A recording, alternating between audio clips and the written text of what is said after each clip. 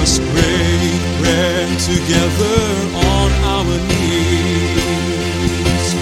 Let us break bread together on our knees. When I fall on my knees with my face to the rising sun, oh Lord, have mercy on me.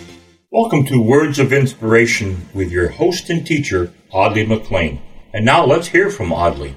Well, hello. I hope you were with us yesterday. But if you weren't, not too late for you to pick up. We're going through a book entitled What the Bible Teaches. It's actually a Bible course.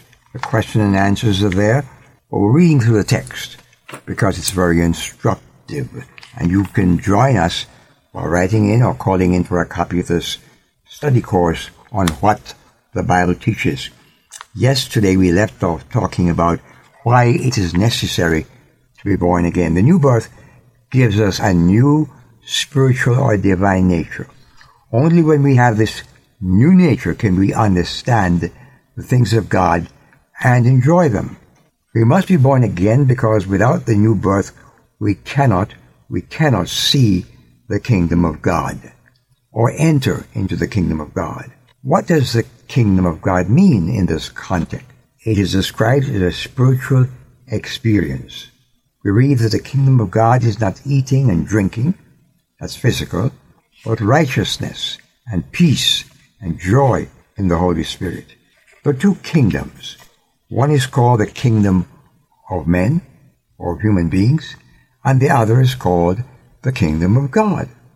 One is called the flesh, and the other is called the spirit.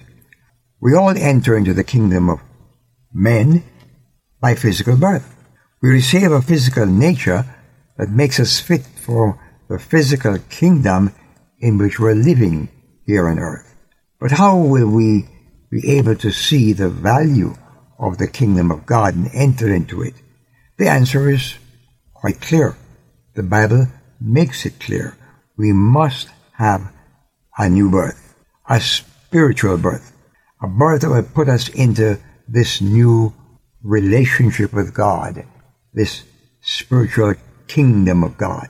Through this new birth, we receive a spiritual nature. This new nature will make us able to enjoy the spiritual realities of the kingdom of God, even while we're here on earth.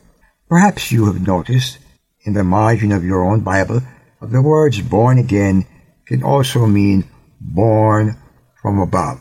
This shows us where the new birth really comes from. Physical birth is from human parents, and it's earthly.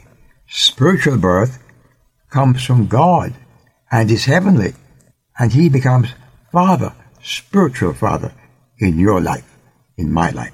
Now, in Romans 8 and 9, we read as God saw these people, they were no longer in the flesh. They were in the Spirit in Romans chapter 8. How did they get there from the kingdom of her earth to the kingdom of God?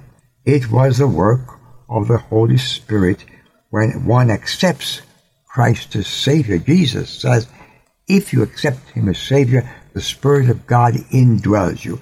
And if you're not indwelt by the Spirit of God, Romans 8:11 says, you don't belong. We must be born again, because without the new birth, we do not possess that spiritual life. By nature, we're dead in trespasses and in sins, guilty, lost, and hopeless. He then shows us from the Word of God that we can be saved through faith in Christ, the one who died for our sins. Amen.